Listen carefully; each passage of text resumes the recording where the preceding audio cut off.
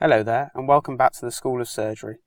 My name is Benjamin Baker, I'm an academic junior doctor and I'm delighted to welcome back Miss Arrowsmith, a consultant plastic and reconstructive surgeon with a special interest in hand surgery here in Derby. Today is the second of our 4 podcasts about suturing techniques, and we've been privileged enough to have the opportunity to demonstrate these on cadaveric tissues.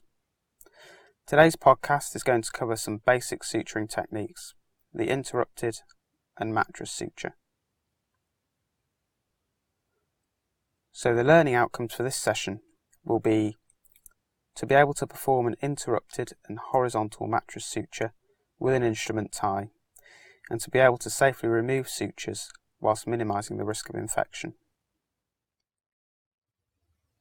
Choice of suture technique. The correct choice of suture technique is the key to good results, as is the correct incision placement and gentle handling of the tissues.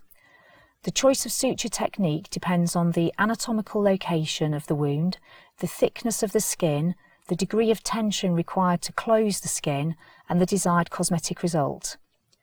Wound eversion is essential to minimise scar depression and maximise wound edge approximation. Interrupted sutures, advantages and disadvantages. Simple interrupted sutures are the most commonly used method of wound closure. These are as easy to place as a running suture, but have greater tensile strength and less potential to cause wound edema and impair the cutaneous circulation. Interrupted sutures also allow the surgeon to make adjustments to the alignment of the wound edges as the wound is sutured. They can be removed individually, for example if a patient develops a collection beneath a wound, unlike a running suture which would have to be removed in its entirety, allowing the wound to dehisce.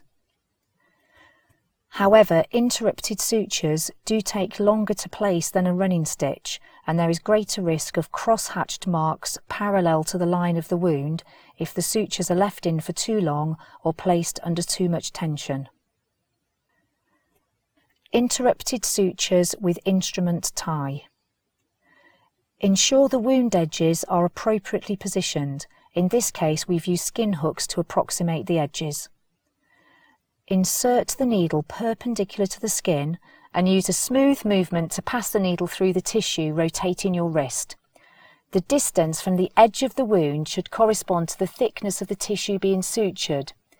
Each suture should be passed approximately twice this distance from the last. When the incision edges are well approximated, it's appropriate to pass the suture through both edges of the skin in one smooth movement. Otherwise, the needle should be brought out into the wound and repositioned before being passed through the second skin edge. In order to perform an instrument tie, double loop one end of the suture around the needle holders, pick up the short end with the needle holder and pass it through the double loop. Repeat this, moving the instrument and your hands in opposite directions with single loops. Edema may occur following the operation, and so sutures should be placed to approximate the skin edges rather than tied too tightly. Hold the edges of the suture material together and vertically to enable a colleague to cut the suture material for you, or to cut it yourself with the suture scissors. Cut the suture material to such a length that it can be grasped for the purposes of removal, but not so long that the edges get caught in the wound. If the suture edges are cut too short, they're more likely to unravel. Lay the suture knot to one side of the wound. Insert sutures along the entire wound. All sutures should be placed at the same distance from the wound edge and the same distance apart to ensure equal tension along the length of the wound.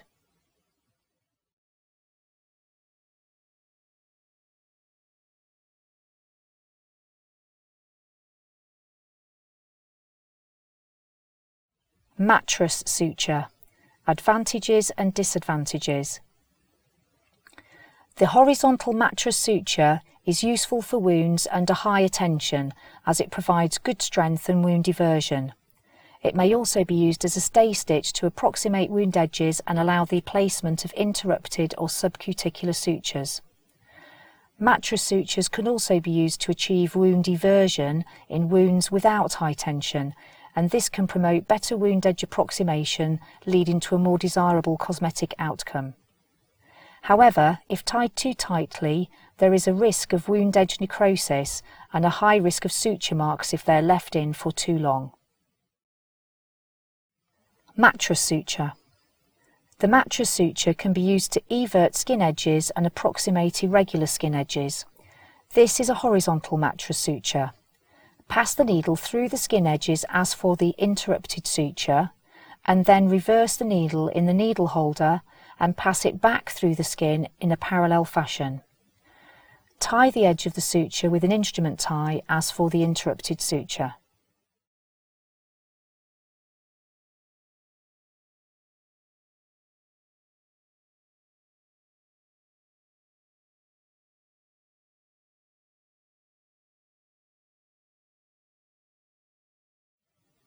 Removal of sutures. Pick up the suture by the loose ends and cut one side of the suture as close to the skin as possible. This minimises the amount of suture material that has been exposed to the outside passing through the wound. Remove the mattress suture in much the same way. So to summarise, today we've learnt how to perform an interrupted and the horizontal mattress suture. We've learnt how to form an instrument tie, and we've also learnt how to safely remove sutures. So join us again here soon on the School of Surgery for some more podcasts. You can also find us on Facebook, but remember to pick the right School of Surgery as there are two, and you can find us on iTunes as well.